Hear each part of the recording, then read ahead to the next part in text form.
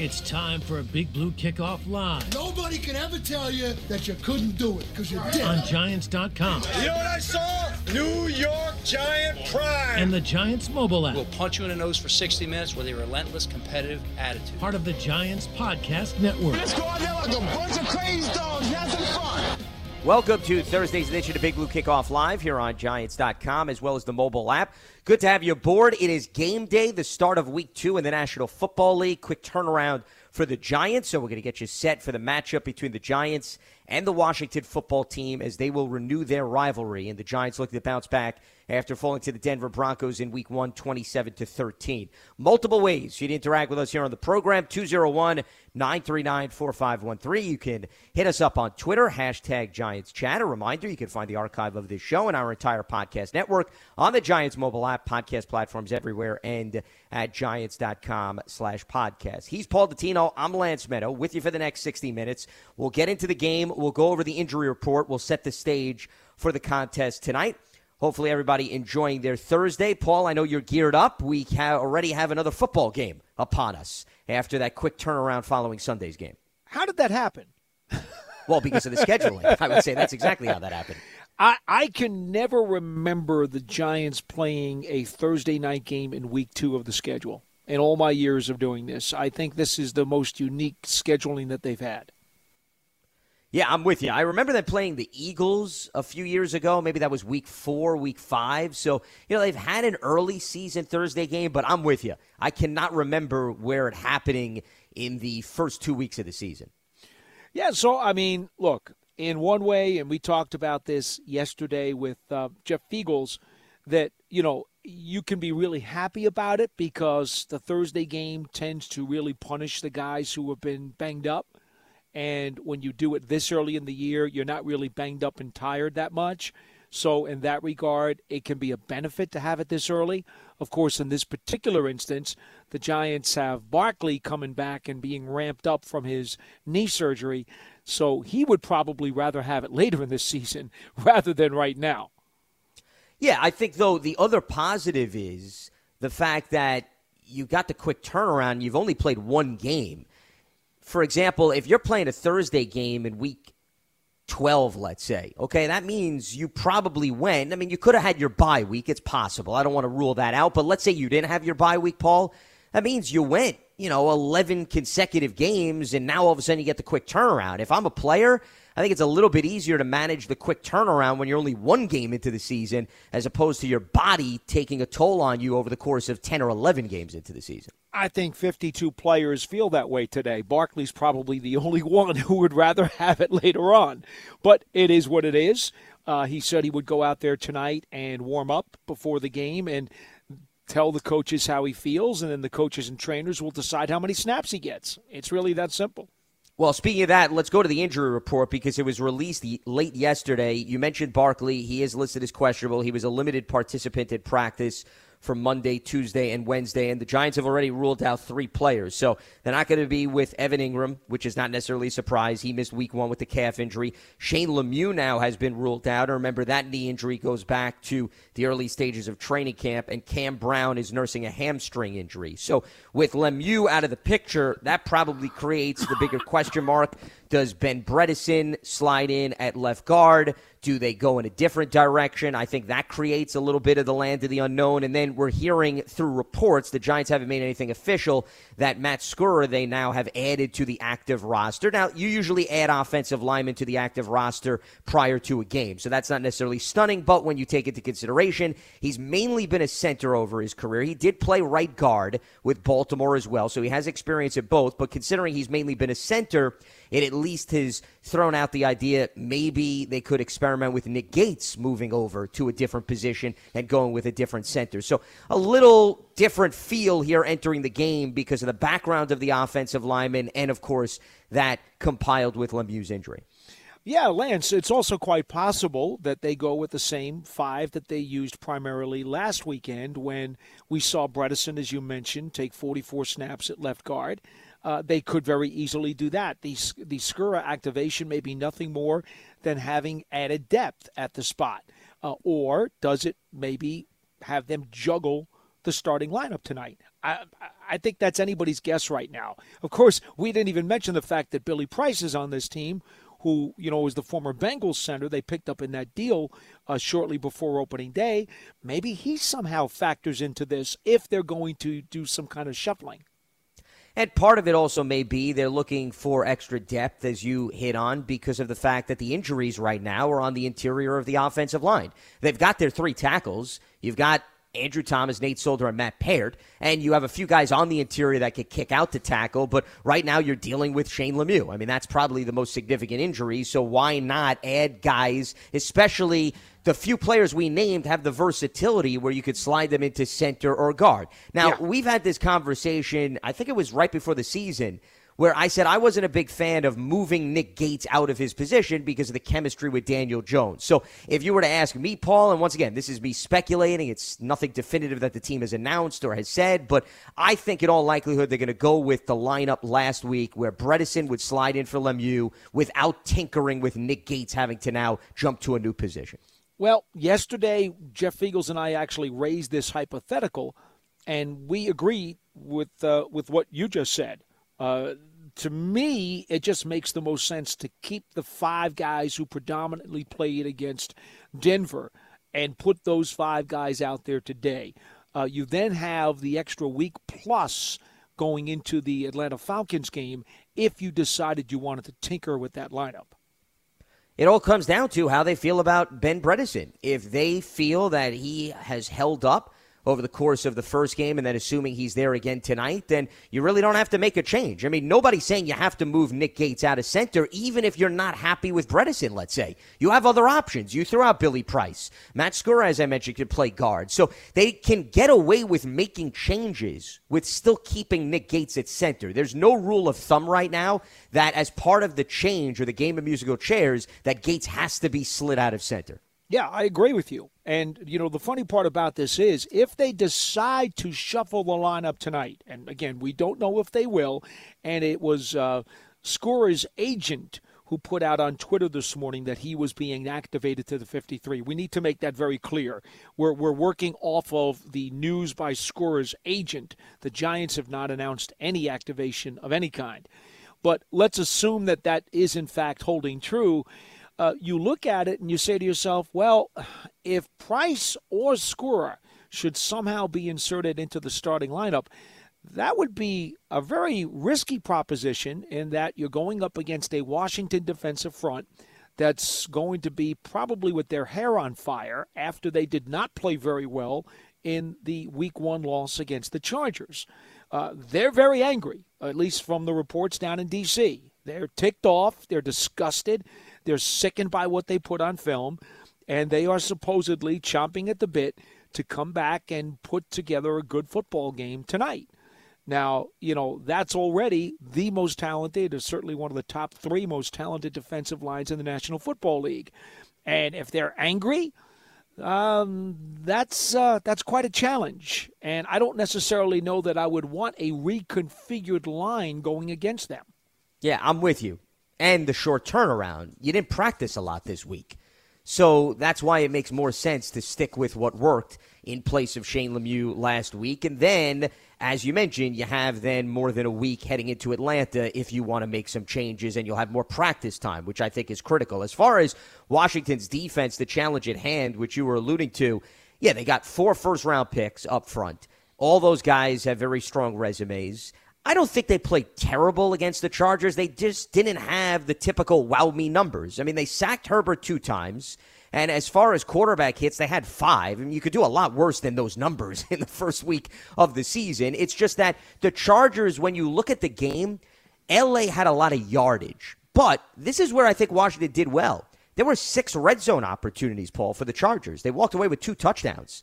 And this brings me to the Giants. Well, 2 turnovers, though, Lance. 2 turnovers. Yeah, they did. They turned the ball over, correct. But, hey, you have 6 opportunities in the red zone. I'm going by the results. I don't care whether you turn the ball over, you turned it over on downs, or you had to settle for a field goal. The bottom line is you get 6 opportunities in the red zone. You only walk away with 2 touchdowns. If I'm a defense, Paul, I like those chances. I like that percentage. Yeah. From a defensive perspective, I could understand where you're looking at the bottom line. But, I mean, I watched that full Washington game yesterday morning. I was up at 5 a.m., and I ran through the entire game.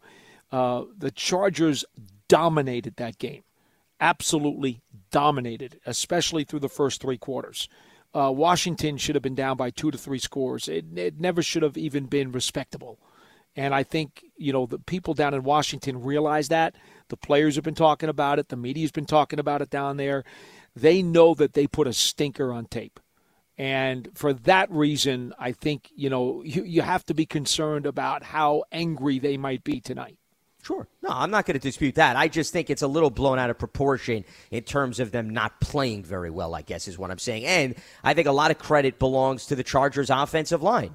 Remember, the Chargers did a heck of a job retooling that offensive line. They brought in some veterans. They drafted Rashawn Slater, and Herbert got rid of the ball very quickly, too. So all of those factors are going to prevent the Washington defense from dominating. You could go up against a very talented defense, and you as an offense can scheme accordingly, where you make them feel as if they didn't play well. But it's not because they didn't execute. It's that I look at it more of Washington didn't have a lot of opportunities. They didn't have a lot of at-bats against Herbert and company because Herbert and company got rid of the football. So, if you're Daniel Jones, and he spoke about this, when Jones met with the media a few days ago, I was actually talking about this with John earlier in the week. Daniel saw that on film. So it's a copycat league. You figure if the Giants are wise, they're going to try to get rid of the football quickly. Why would you ever want to give these guys an opportunity to wreak havoc, especially since, to me, the distinct difference, Paul, between the Washington front and the Denver front is Washington is very strong in the interior. They could create pressure with Daron Payne and Jonathan Allen. Those guys can finish. A little bit different where Denver is more defined by the edge. Washington's defined across the board. And that, to me, is going to tell a lot about this game. How does the Giants' interior offensive line handle those guys, as well as, I would add, Matt Ioannidis, who is not a starter, but he's going to get a lot of snaps, and he's also very good at applying pressure. Mm-hmm. No, I don't disagree with that. But, again, in watching the game, San Diego, which does have, they're an okay offensive line. They're solid. San Diego, yeah. LA, the Chargers. Yeah. The Chargers. They used mostly 5-man and occasionally a 6-man protection scheme. This was not about Herbert getting rid of the ball in 1.5 seconds. That's not what it was, Lance. This is part of the reason why Washington's all ticked off, is because Herbert had plenty of time. They used a bunch of 5- and 6-man protections. They kept a tight end in sometimes. They kept a running back in sometimes. But often it was just 5. And he could sit back there and have dessert any time that he wanted to. And Chase Young only had 2 pressures in the game. He was worthless. This is why they're angry. Trust me, this wasn't just about Chargers' scheme. This was about Washington's defensive line just did not have any bite in it for the first 3 quarters. They picked it up in the fourth. They seemed to get some momentum in the game when they thought that they were going to come back. The Chargers had taken a lead early in the fourth, and then the Washington D seemed to gain a little bit of energy. But it was not a pretty game if you're the defensive coordinator. It just was not. Well, I was also listening to Ron Rivera, and he had mentioned, one of his biggest takeaways was guys just were getting out of their assigned gaps and taking too many chances, too. And I think that's natural. Week 1, you haven't played a game in a while. You want to make the big play, and when you get so itchy, then sometimes you get away from the game plan and you're not as disciplined. So we'll see whether or not, and that's not just, to me, true for Washington. I think for all teams, even the Giants included. Did guys get to a point where they just were so desperate to make a play that you get out of character within the scheme, and this week are you a little bit more well-disciplined? I think that's something to watch for both of these teams. Lance Meadow, Paul Dottino with you here, Thursday's edition of Big Blue Kickoff Live as we get set for tonight's game in Landover, Maryland between the Giants and Washington football team. We're going to open up the phone lines as we move forward here at 201-939-4513. You can also hit us up at #GiantsChat. Just real quickly, we mentioned the Giants injury report. Antonio Gibson was the only player listed on Washington's injury report during the week, but he has no game status, so he's good to go, which means they pretty much have a clean bill of health, with the exception, of course, that Taylor Heineke is going to start in place of Ryan Fitzpatrick, who was placed on IR with a hip injury. And we'll get a little bit more into Heineke as we progress here over the course of the program. In the meantime, let's open up the lines. We got Sal, who is in Valley Stream. What's happening, Sal? Good afternoon, guys. Thanks for taking my call. How you doing? Hi. We're doing all right, Sal. What do you got for us? I got a question for you guys. What do you think we're going to see out of Daniel Jones tonight against Washington? Because I know that they might win this game tonight, I think. What do you guys think? You guys think Saquon Barkley's going to play? I have no reason to think that he won't. You know, I think the bigger question for you and anybody else and it looks like we lost Sal. After he played, 48% of the snaps last week, how much will he play tonight, and then how many of those snaps will be decoy snaps? You know, I mean, that's ultimately, if you're trying to gauge what Barkley's going to do, you have to figure out, well, how many touches do you think he'll get? He got 11 touches last week and had 2 additional targets. One was a drop and one was an incompleted pass. In my mind, I still don't think he goes over 20 touches. But if he touches that and goes a couple of more, maybe. But I'm in my mind, Barkley is still not a 25-touch back 2 weeks into the season after knee surgery. He's just not.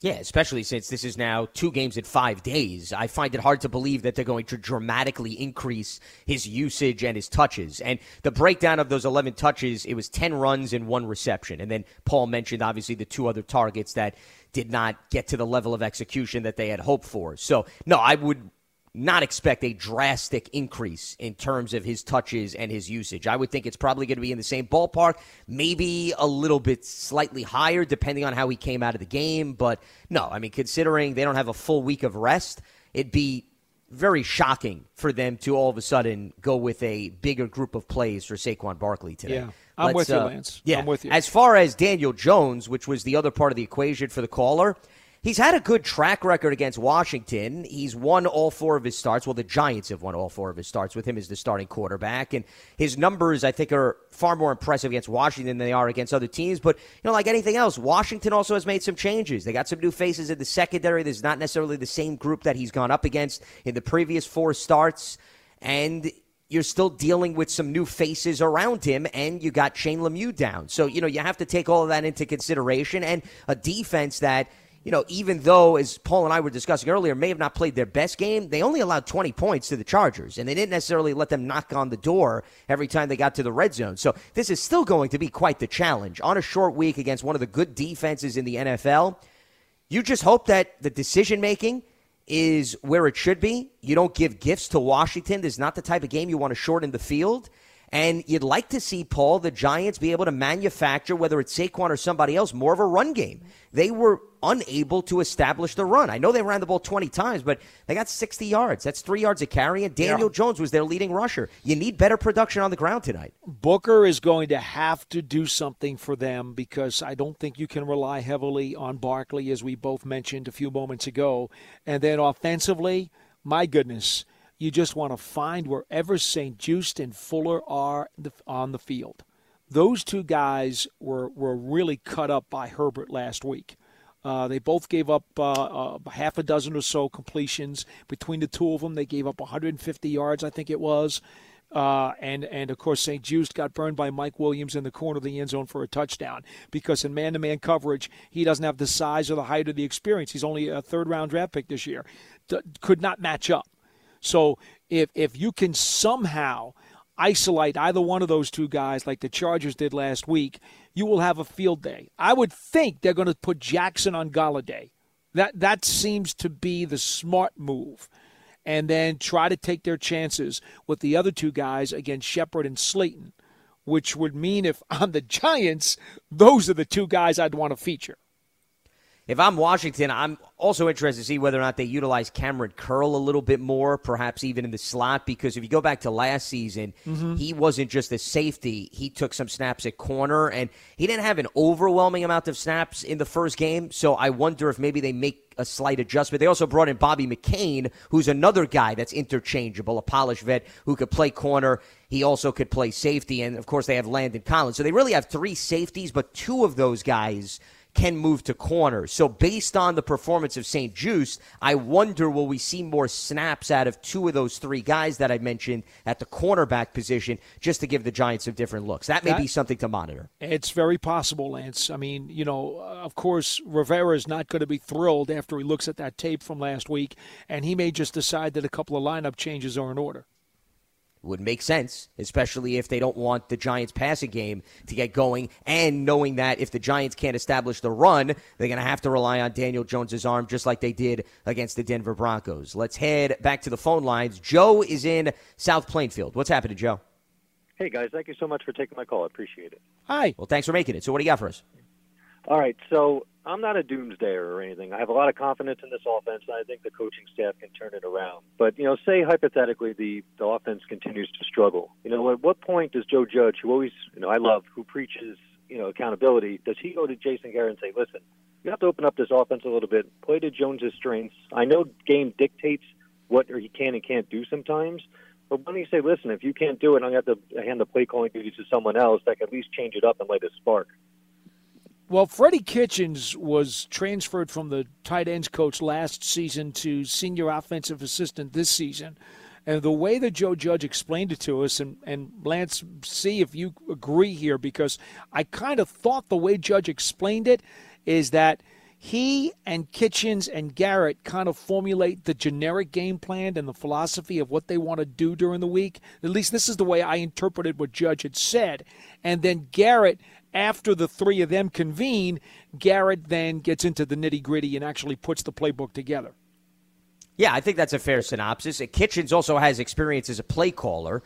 And he, remember, filled in for Jason Garrett when Garrett had to deal with COVID last season. So you have other guys on staff that are capable of calling the plays. But, yeah, just like the offensive line, you have a lot of guys coaching up the offensive line. It's no different than in terms of the strategy and the game plan on the offensive side of the ball. Judge has his influence. Kitchens is no longer just with the tight end, so he has a little bit more flexibility. So you're getting the input of various people. But I think on game day, though, Paul, Garrett is the guy at the controls. Yes. I mean, he's clearly the one communicating with Daniel Jones and going with the plays that he feels best suited for the game plan, as well as what Daniel Jones is most comfortable, because normally you sit down with your quarterback and you're like, okay, of the plays we went through this week, what do you like? What's most comfortable? What do you think will do the most damage against the opponent? Normally, offensive coordinators and quarterbacks have those conversations. As far as, Joe, you brought up the whole thing about going more down the field. Well, that early play to Darius Slayton was a product of you caught the Broncos offside. So that was a free play. You might as well throw the ball down the field and you see whether or not you get a penalty. And that's exactly what happened. But I don't think you're going to throw the ball down the field for the sake of throwing the ball down the field, because that's where Daniel Jones could get into trouble, where you're pressing the envelope, you're trying to create something, and you put the ball in harm's way. So I think you got to be careful based on the coverage and where you are in the game. That's the fine line you always have to walk, whether it be this offense or any other offense. I understand that, Lance, but that's the only major shot they took all game. I understand you got to be careful and whatnot, but every now and then, like when they were backed up to the end zone at the 5-yard line, I know it's not the ideal place to take a shot, but at least throw it deep and maybe you'll get a penalty, maybe you'll connect, maybe things will start clicking a little more. Listen, I'm not a coach, obviously, but from a fan's perspective, it's just like we have the weapons, we have them. It's just I don't feel they're being utilized to the greatest extent, especially Slayton, who can really take the top off the defense. Joe, I think it's a very fair comment that you're making. And, again, I wasn't sure if you were talking about opening things up specifically during the game with the actual plays themselves, or if you were talking about philosophy going into the game.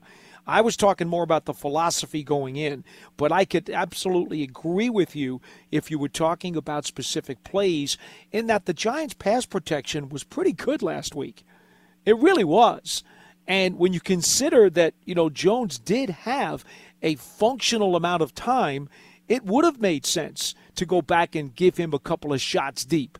It's not like they had to get rid of the ball in 2.1 seconds. No, he had an adequate amount of time. Usually we will say to you, well, he's got to get the ball out quick. There's no time to develop those routes 40 yards downfield.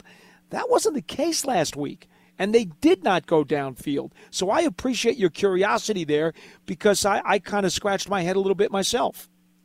Yeah. Well, thank you so much, guys. Maybe we'll turn around tonight. You never know. Hope so. One thing for sure, Lance, and we know this, the Washington football team's safeties are not particularly proficient in helping out in coverage. They don't have a lot of range. Curl is pretty quick coming up to line of scrimmage to try to help on the short passing game, but he doesn't have a lot of range deep, and we know Landon Collins doesn't either. So that could open things up a little bit more downfield.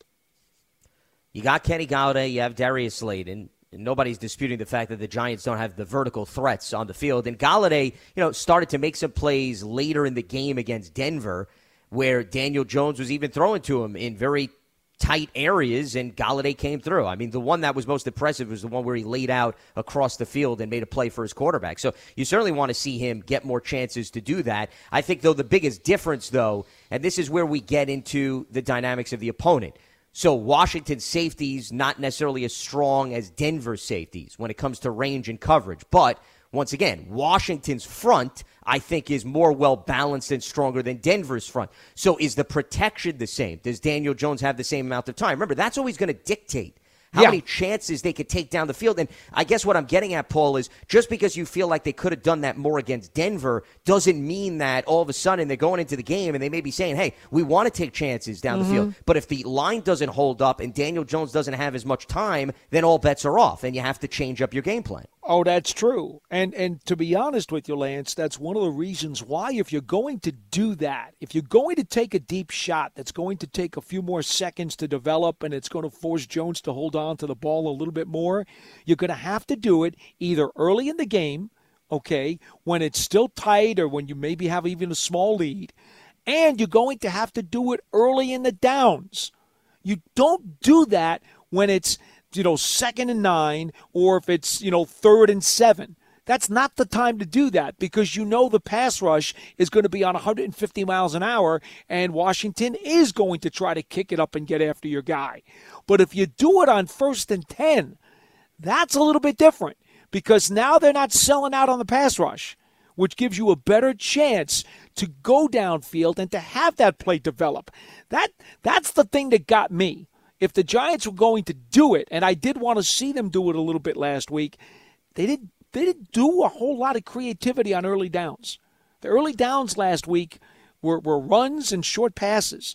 Though that's where you want to hit people with the big pass. Yeah, well, especially since if 2nd and 9, you go for the home run, and it's not a high percentage throw. Now you're in trouble. Yeah, of course, because now you're facing a 3rd and 9, and you're hurting yourself even more to move the chains. So I'm with you there. The other thing, though, that I think is a good way to slow down the pass rush, and this is where they failed to really make consistent plays, is you have Barkley back. I understand he's still recovering from the knee, and you have Kadarius Toney, who was limited. You'd like to try to see if you can get those guys, even off of short passes, Paul, out into open space and get these pass rushers out on the sideline to try to chase these guys, because I think that can loosen up the pass rush and then also set up favorable 3rd downs. Where they failed was their inefficiency on 1st and 2nd down a lot against Denver. Think about this. They get the 42-yard play to Slayton, and then on the next 2 plays, you lose 8 yards. And those weren't home runs. Those were basic plays where we're trying to run the ball with Booker. We're trying to dump it off to Toney and see if he can wiggle out of traffic and make some room. If they can get those types of plays going, then I think they have even more of a chance to take some shots down the field. Look, I hate second-guessers, so I'm going to actually ram myself into a wall after saying this. But right after the completion of Slayton, all right, they get into Broncos territory. They've got themselves set up really well. That next play on 1st down, I'm going to the end zone. Seriously, I'm going to the end zone right there. I'm shaking them up. I just hit them with a big one. I'm going to go right after them again while they're still a little bit shaken up, and I'm going to go for a big one right then and there. I'm not going to wait, and I'm certainly not going to throw a gadget play at them. But I don't want to dwell on that because I hate to second-guess people. But I understand the frustration in some of the play calling last week. And again, I like Jason Garrett. He's a hell of a guy. He's a hell of a football man. I think he gets a lot too much criticized sometimes. But I can tell you that I did think that there were some things they might have been able to do last week that they did not do. And we'll see how it turns out tonight. Well, I think the other reason why he gets unfairly criticized sometimes, specifically, I'm going to go more to last season than the Denver game. They never those weapons. Well, that, number one, but also there are a few opportunities where you could say it was on the player for not executing. Sure. It wasn't necessarily the play call, right? No doubt. But people don't want to talk about that. They just want to say, oh, well, it's in the play call. Well, let's put it this way. On that third down to Evan Ingram in Philadelphia, I don't think there was anything wrong with the play call. The bottom line is the player didn't make the catch, period. And they failed to move the chains, and they had to give the ball back to Philadelphia. So you got to look at it from that standpoint. They were one of the leading teams in the NFL with drops last year. So that goes to your point. Before we revisit the phone lines, a few reminders to throw out here.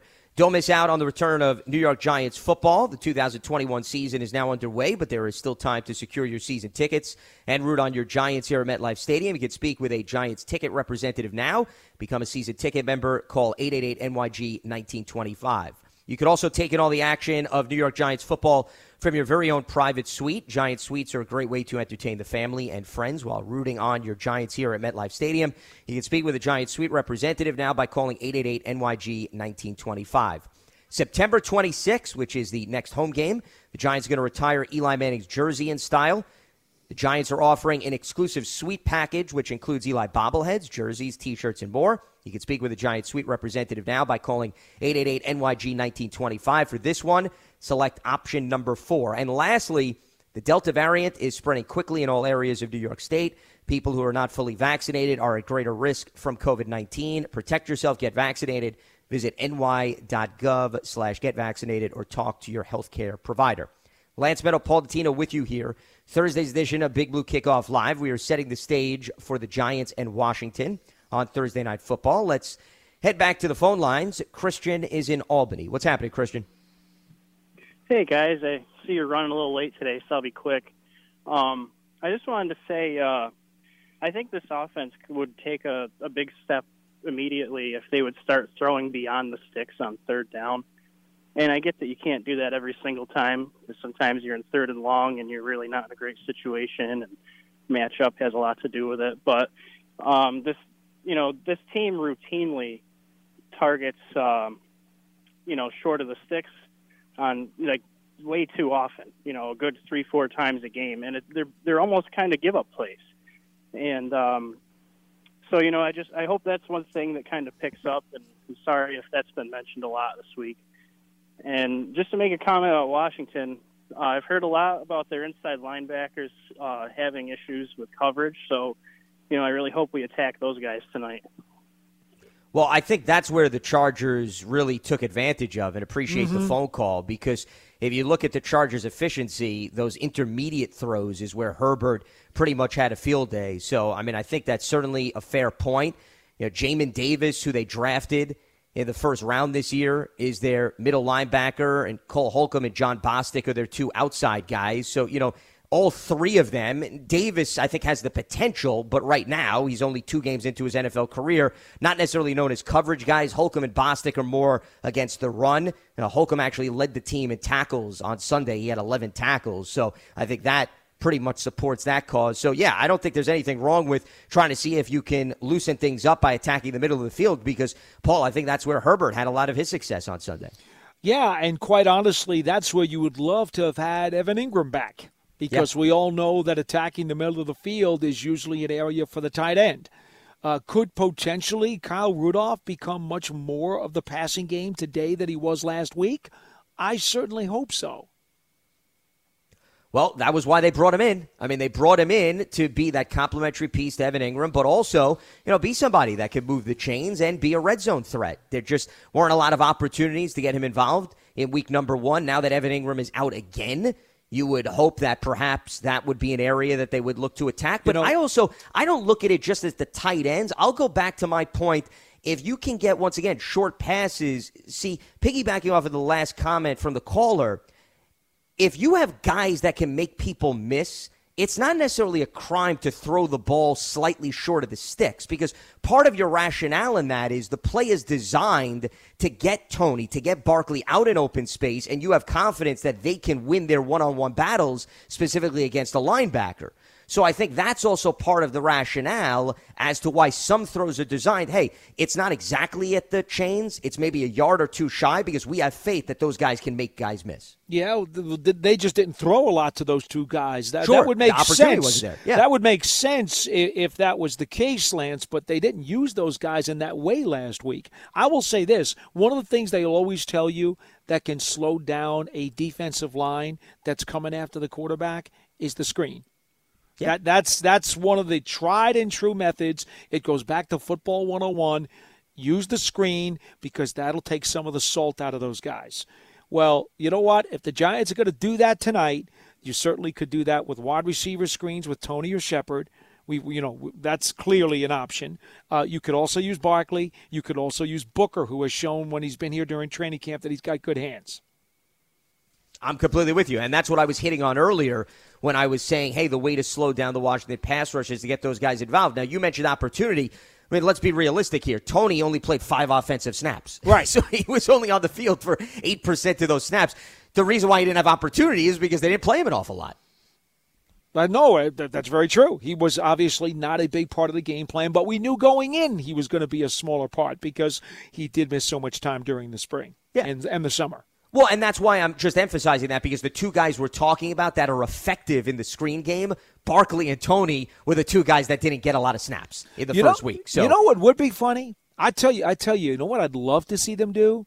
I'd love to see them bring Tony in and use him as a screen decoy and then actually do a reverse screen to the other side. How many Washington defenders you think when they see Tony lined up either wide or in the slot and you put him in motion, they're all going to be looking at him, just like the Broncos did last week on that play after the Slayton bomb. Everybody in the building was looking at Tony, and they knew he was going to get the ball. Well, how about you use that as a decoy, and instead Daniel Jones takes the snap, pivots, turns the other way, and throws to the flat to Barkley, and he takes off for 30 yards. Anytime you could get linebackers to have to cover sideline to sideline, specifically this group, I think it's a good thing.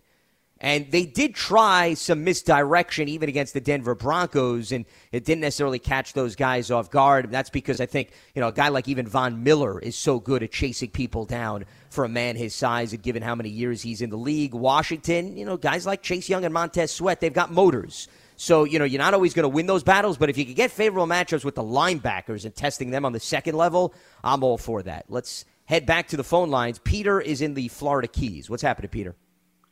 Hey, guys. How you doing today? Hi. We're doing all right. What do you got for us? Cool. So, Paul, that was a good idea about the misdirection trickery for Tony. It's a great idea. Everybody's keying on him, and we noticed that specifically when he had those two plays. Mm-hmm. So my question for you, the one thing that was, well, not the one thing, but one of the things that I was very perplexed about was the snap count that Jabril Peppers had in the last game. And I was thinking about it. I'm wondering if you guys have some insight on this. And as I was thinking about it, one, is Jabril hurt in any way? No, he already told us. He played poorly, and he knows he played poorly. He admitted that he did a very poor job in press coverage where he didn't press the guys when he was supposed to. And then he had a few coverage issues and recognition problems. He admitted the other day he played a poor game. He was very disappointed in himself. He took that on himself. He wound up only playing half the game. He knows he was pulled out, and that's just the way it went. So, okay, cool. I mean, Noah Fant took advantage. Let's just say that. Right.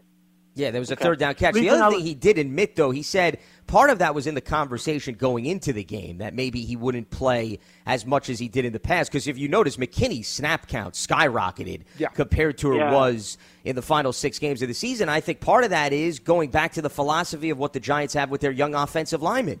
The only way you truly get to know what you have in these young guys is you got to get them out on the field. And McKinney didn't play a lot because he broke his foot. So I think they're trying to find the balance where you have Peppers on the field, but also you give McKinney a lot more experience. And I think that at least played out for at least the first week of the season. Knowing Jabril as well as I do, I think he's going to be out there on fire tonight. He's got all the motivation in the world. Well, I would say the entire defense has all the motivation in the world. Yeah. Not just him. So when I was watching the game, I saw him out there the first half. I didn't see him the second half. I looked at the snap counts, and I saw Xavier had tons of snaps. And I was like, oh, no, I wonder if because they're thinking about extending Jabril soon, maybe they're transitioning and he might be a potential trade person. I hate to tell you, but they're just trying to win a game is what they're trying to do, No, and that's what's happening. It has nothing to do with anything else. Yeah, Okay, I think well, you're reading too much into it. I don't think it has anything to do with the long-term contract or whatever it may be. Okay, I think it's a cool. combination. Once again, I think it's partially because Peppers struggled, but I also think, and this is not reading too much into it, I think they do want to give McKinney more playing time this year. I mean, once again, he didn't play a lot. So how do you know what he could do and the different scenarios that you throw him into? Well, you put him out on the field as much as you can. The Broncos were having a lot more success throwing the ball than running the ball in the first 3 quarters of that game. Okay, McKinney has more speed and more range than Peppers does. So it should not have surprised you that his snap count went up as the game went on. Makes complete sense. Thanks, guys. Appreciate your help. All right, Peter. Good day. Appreciate the phone call. Let's head back to the phone lines. Mark is in Barbados. What's happening, Mark? Hi, how are you guys doing? Hello. What do you got for us? Good. Well, this is my second time calling. Before I make any comments, I just want to say you guys do a great job of objectively talking about the team and so forth. So thanks a lot. So Well, much. we appreciate your time listening to us. Yes, sure. Yeah. So I'm calling from Barbados. Some of my comments are going to relate to some of the things that have been said before.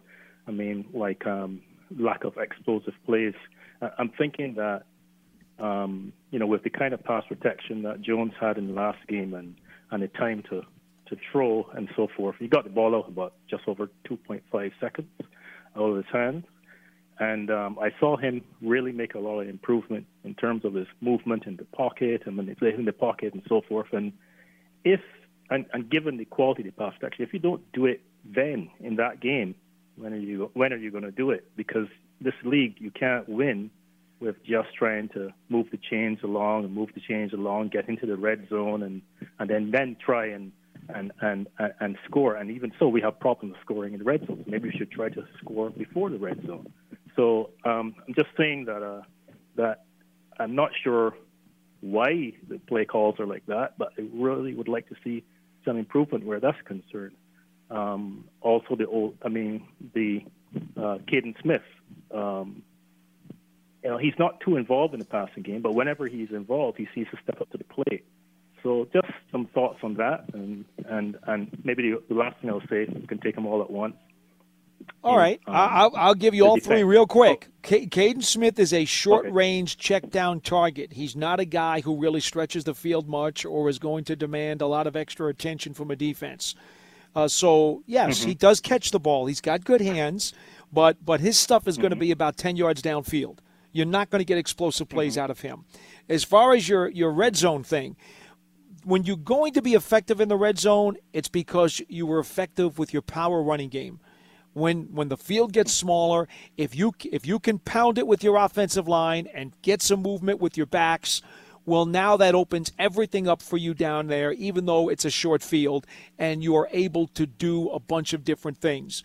When you don't have a power offensive line and a power running game, now everybody knows in that short field you're going to throw it, and it really causes a lot more problems for you to get it into the end zone. And that's been an issue now with the Giants for years. And your third point, I'm all on board with this. I've said this 100,000 times. When you get to the 30-yard line, throw it to the end zone. Why do you have to get into the 20? Why do you have to crawl into the red zone? What's wrong with throwing a 30-yard touchdown pass? Somebody explain that to me. No, there's nothing wrong with that. I mean, listen, that's how they got the Shepard touchdown.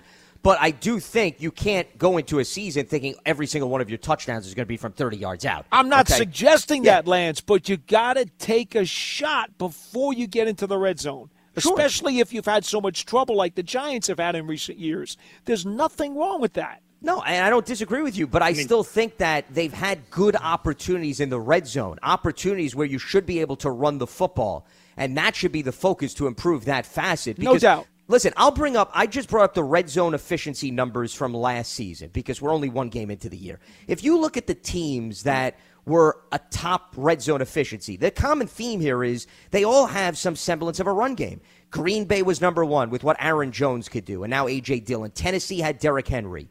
Seattle had a plethora of guys. They didn't have one guy, but Carson and Carlos Hyde were their two main guys last season. Cleveland with Nick Chubb and Kareem Hunt. New Orleans with Kamara. Minnesota, Dalvin Cook. And then San Francisco, we know, could pound the football. Those were the top 7 teams in red zone efficiency last season. It's not a coincidence that all 7 of those teams felt good about being able to run the football in tight spaces. It can be done over the course of a season. You just need to have the offensive line perform at a significant level. You need your running backs to make people miss, and you need your running backs to see the holes well and trust the play where they're not doing a lot of dancing, because that could easily screw up your chances as well. You know, I'm just. Go ahead. Did we have more success last year in the red zone when we were going through that phase of running the ball well? Little bit. Yeah, with Wayne Goldman, you could argue. Yep, little bit. Yeah, because at that point in time, the Giants started to become more of a power-running team. They had a stretch there of about 7 games where they averaged like 130, 135 yards a game on the ground. Well, they also had a stretch, Paul, in the middle of the season where red zone efficiency increased dramatically because they were pretty much the early stage of the season. It was dreadful. Then it improved, and then all of a sudden it took a nosedive, and that's why they finished below 50%. After they started to run the ball. Correct, exactly. Yeah. It always comes back to that. Yeah, so we're not. We haven't. Well, obviously, we didn't run the ball well at all. Nope. Last game, I mean, we threw on our success on throwing on first down was so much better than running the ball last game. I mean, of course, it can change this game. We don't know. The teams are different. Whether we attack in the middle of the field, as who knows. But the last point I want to make, because I don't want to take up too much more time, was the defense. We seem to be making the assumption that the defense will just make the adjustments and they'll be much better next game. Now, maybe that's because of the success of the defense last year, but I'm not so sure about that because, I mean, everybody's got to have time to play with one another, and it's clear that the preparation during the preseason up until now, with whatever new schemes or new players, not too many new players on defense, but certainly maybe changing up the scheme to more man-to-man and whatever else, that's going to take some time. And so I'm not so sure that we should just make the assumption that, hey, that will just change like that and we'll just almost be so much better. And especially when I was looking at some of the All-22 tape, I have some concerns where that's concerned. But I think Coach Graham, the defensive coordinator, tried to warn you about that last week, that the continuity and shaking off the rust because of so few snaps played together during the preseason. Look, this is another whole philosophical issue. This has nothing to do with that game per se. It's a philosophical issue. How many snaps during the preseason, especially with only 3 games now, do you really need your starters to play together? And this is going to be a big debate, I guarantee you, going into the next summer. Because there are teams that are going to be shaking their heads saying, you know what, we only played our guys for a couple of quarters. We probably should have played them more. And then there's going to be other guys who say, no, can't afford to get guys hurt, don't want to play them too much, need to evaluate all those other young guys trying to make the roster. And this debate is going to go on till the end of time. And this is what happens when you reduce the number of preseason games and you reduce the number of hits and the number of tackles that you can have during training camp. This is what you get. This is why the game has been watered down and why the golden era of the NFL was the 70s and the 80s. That's why. All right, Mark. Well, appreciate the phone call. Thanks for weighing in. In terms of what we also said earlier this offseason, you just can't take for granted that the way a defense finishes is the way they're going to pick up and all of a sudden carry over into the following season. It's just football doesn't work like that. The other thing to keep in mind is Now there's more film out there of Patrick Graham's defense with a lot of these guys out there. So, last year, you didn't really know much about the Giants' defense. You had a lot of new personnel. You had a new coordinator. Well, now you got a year's worth of material to look at, too. Keep that in mind. Mm-hmm. You have to continue to adapt and change based on now opponents having a better read on who you are and what your identity is. He also was on the record, and we were emphasizing this, that he was very concerned about the run defense coming into the season. Part of it was, Paul, because of what you talked about, guys not being out there, not practicing tackling. And the other part was, of course, you lose Dalvin Tomlinson, guys now taking on new roles. So Graham pretty much had a pretty good read on that. He was concerned for a reason. You definitely want to see them make strides in that department, especially because Antonio Gibson is not just utilized as a running back, but he's also lining up more as a wide receiver. Why? Because he was a wide receiver at Memphis. So you figure now he's more comfortable with the NFL level. Scott Turner, the offensive coordinator, is going to tap into that. So I don't think that's necessarily a stunning development. Before we get to another phone call. Yeah, before you go to that call, though, let me just throw one thing out there because you just mentioned it. Dalvin Tomlinson is obviously with the Vikings now. We all thought that Danny Shelton would be the primary guy to replace him in those run-stopping downs. Austin Johnson played an awful lot against Denver last week, and I thought he played well. He was very active. I don't want to take anything away from him, and I don't want to point any fingers about, Tomlinson's gone, so the Giants' defense suffered against Denver. I think that's a bunch of horseradish. Austin Johnson played well last week. He played 50% of the defensive snaps, and I don't think the run defense was terrible. No, okay, I don't want to come off like that, but I do think there was still room for improvement because when I look at the overall production, I know people are going to say, outside of the Melvin Gordon 70-yard run, it wasn't that bad. Well, first of all, it wasn't as if Gordon had this hole up the middle and it parted like the Red Sea. Gordon weaved in and out of traffic to make that rushing touchdown. That's number one, okay? So meaning there were guys in position to make a play. They didn't make a play. So that, I think, is worthy of bringing up. It wasn't like one of those home runs where it's a miscommunication, right? And you're like, all right, you'll correct that on film. No, that was you guys were in position to make a play. You didn't do that. That's number one. Number two, there weren't a lot of negative runs for Denver. So that, to me, is also a sign. They were walking away with positive plays, and that makes your third downs more manageable, which then allows Teddy Bridgewater to be more comfortable. So when I look at the run defense, it's not as if I'm looking at it, oh, my God, the Giants gave up one explosive play after another. I'm looking at the complete set, the whole performance. I would say there were very mixed results. To your point, Austin Johnson, he played a lot. He handled his own. But the group overall was not as stingy as we've seen in the past. I totally concur.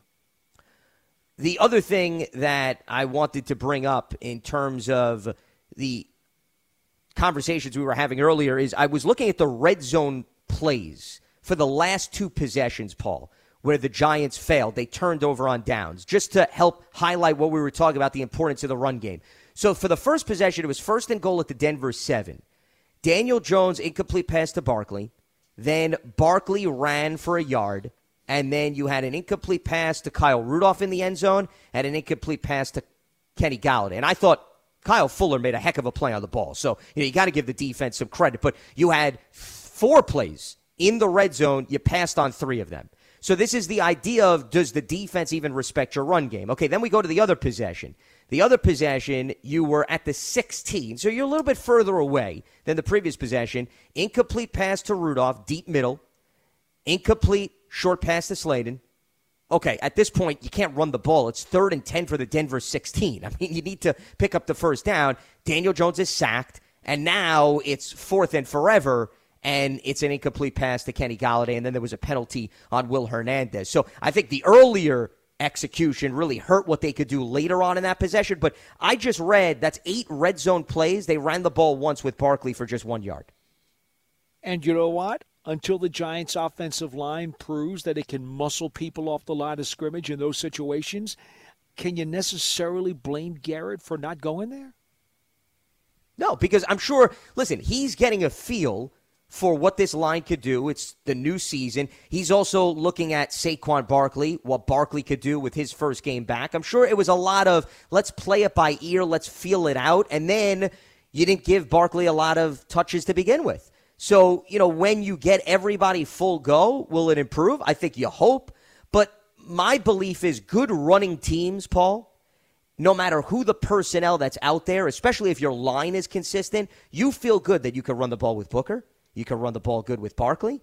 You can run the ball good with whoever you got to throw out there. Because the Giants had that belief last season, and they proved it. When Wayne Coleman was out there and Barkley wasn't, listen, I'm sure defenses said to themselves, well, we don't have to worry about the dynamic playmaking ability of Saquon. Goldman's a different style running back, but Goldman still found the hole and he was productive. So if they did it last year, you're going to tell me Garrett feels differently this year, where he says whether Barkley's out there for 28 snaps or he's out there for 48 snaps, we still believe we can execute and run the football. I don't think the philosophy has changed.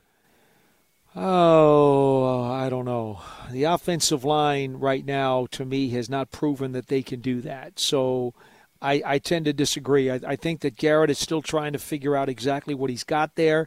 He knows that Hernandez has changed positions. He knows that he's got Solder coming back off an opt-out season.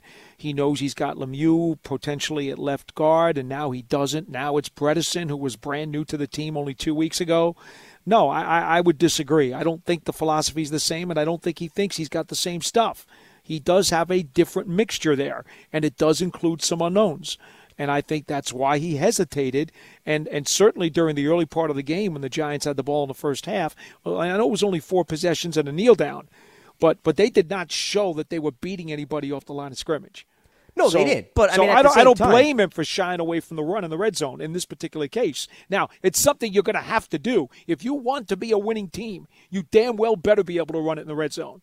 But they haven't shown it so far. Yeah, well, and that's why I'm saying that has to change. You know, whether the results are positive now, you still need to have the commitment to it, and you need to stick to it, because also in that cat and mouse game that you're playing with the defense, see, I don't just look at it as you're running the ball for the sake of running the ball. You're giving the defense, okay, something to game plan for, that we're not just going to be this pass-happy team when we get inside the 20, that we're going to stick to the run and we're going to commit to the run. And I look at the Steelers last season. To me, what was very frustrating watching that team was they would get into the red zone, and I think teams knew Pittsburgh was pretty much going to abandon the run. It was going to be Ben Roethlisberger throwing the ball in tight spaces. And listen, more and more you get predictable. Teams have a good read on you, and yeah, you're not going to score touchdowns. You're not going to reach the end zone. So it's more about not that you're getting 5 yards per carry in the red zone. It's that you're committed to it and teams need to account for it. When you become one-dimensional, you become more predictable. Look at it this way, I'm Lance. emphasizing. Last year, when the Giants went on that 4-game winning streak, you recall, right, in November when they went on the 4-game winning streak, Eli Penny suddenly started to get on the field more because he was there to be the lead blocker as the Giants' power running game was picking up a bunch of steam. Well, it does make a difference when you have a fullback in the game, or if you're going to go jumbo and use an extra offensive lineman as your third tight end. These are the kinds of formations you need to use if you're going to load up a hammer and knock somebody over the head. And that's what they did specifically against, if you remember, the Seattle Seahawks. Damn straight. Now, they didn't have Daniel Jones in that game. A lot of triple tight end in that game, wasn't there? A lot of triple tight end. Sure. You know, and that's what has to happen. You know, if you're going to go down there and you're inside the 10-yard line and you're going with empty backfield and 4 wide receivers in a spread, what do you think's going to happen? Yeah, they pretty much have a good read on what you're going to do. And they know that right now that formation calls for a pass as opposed to perhaps mixing in the run. Now, you should be able to run the ball out of a variety of different formations because you do want to catch the defense off guard. But I feel as if right now, if you were to ask teams, and once again, we'd have to have a conversation with Denver's defense and Vic Fangio, whether or not they picked up those tendencies on film or if they just got a better read on that as the game went along. But something tells me they said to themselves as the game was progressing and as Denver had a comfortable lead, in all likelihood, Giants get down in the red zone, Daniel Jones is going to look to pass the football. You know what it is, Lance? Here's the problem. When you get into a tight situation like that, if you want to execute a power run game and you want to force it with some big beef and jumbo packages, you're now reducing the game to mano-a-mano. It's my will against your will because you're blocking straight ahead and you're just going to do what you can to take that guy's legs out and make him backpedal and make him go down to the ground, and you are going to impose your physicality on him. That is the easiest thing to do in football schematically. Now, physically and emotionally and heart-wise and intensity-wise, you got to want to do it. You got to want to beat that guy in front of you. Physically beat him and impose your will on him and say, we're taking this thing right down your throat, you're not stopping us, and we're going into the end zone. Tough. That's what you got to do. When you start scheming with empty backfields and guys in motion and triple bunches to the left side and all that other kind of stuff, now you're relying on X's and O's to get it into the end zone instead of relying on brute strength, force, and willpower. You see? That's the difference. It's a lot harder to do it schematically than it is just to barrel somebody over and punch them in the nose. Well, it's more of a combination of finesse and execution on plays of the latter as opposed to the former, where it's, once again, you line the guys up, you each have a man, block, let the running back find the hole. Beat your guy. That's it. Go in there and beat your guy. That's what red zone football should be about. And when everybody starts getting fancy with trying to do jigger video game X's and O's kinds of stuff and trying to scheme it in the red zone, that's where you get into trouble because you're relying on more execution and finesse than you are brute force, strength, and willpower. And that's why you get in trouble down there.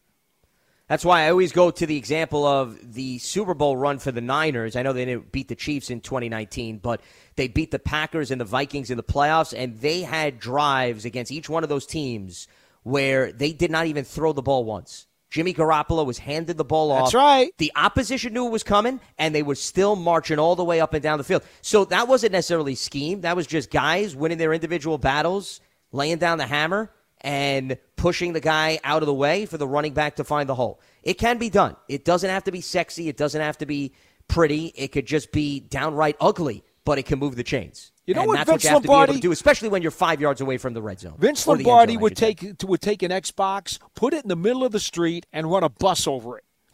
Because video game football, it's for the birds. It has its purpose, but timing is everything in football. And when you're in that close proximity of the end zone, small things that you could do, such as run the ball and execute the basics, more often than not leads to sometimes the best results. And the Giants are going to learn a lot about themselves against a very strong defensive front tonight in the Washington football team. So kickoff is 8:20, our pregame show on WFAN, and it will be streaming on Giants.com. We'll start at 6:50 tonight, so you can follow us through that. We'll also be on immediately after the game on WFAN as well. And it should be a good one as it's a quick turnaround for both teams. Second game in 5 days. And we'll be back up and running again with Big Blue Kickoff Live at 12:30 on Friday. Paul, enjoyed the conversation. I'll speak to you later today. You got it, Lance. We'll talk to you tonight. All right, that's going to wrap things up for us here on Thursday's edition of Big Blue Kickoff Live, part of the Giants platforms everywhere and Giants.com/podcast. For Paul Dottino, I'm Lance Meadow. Enjoy the rest of your Thursday. Enjoy the game, and we'll speak to you on Friday here on Big Blue Kickoff Live. Have a good one.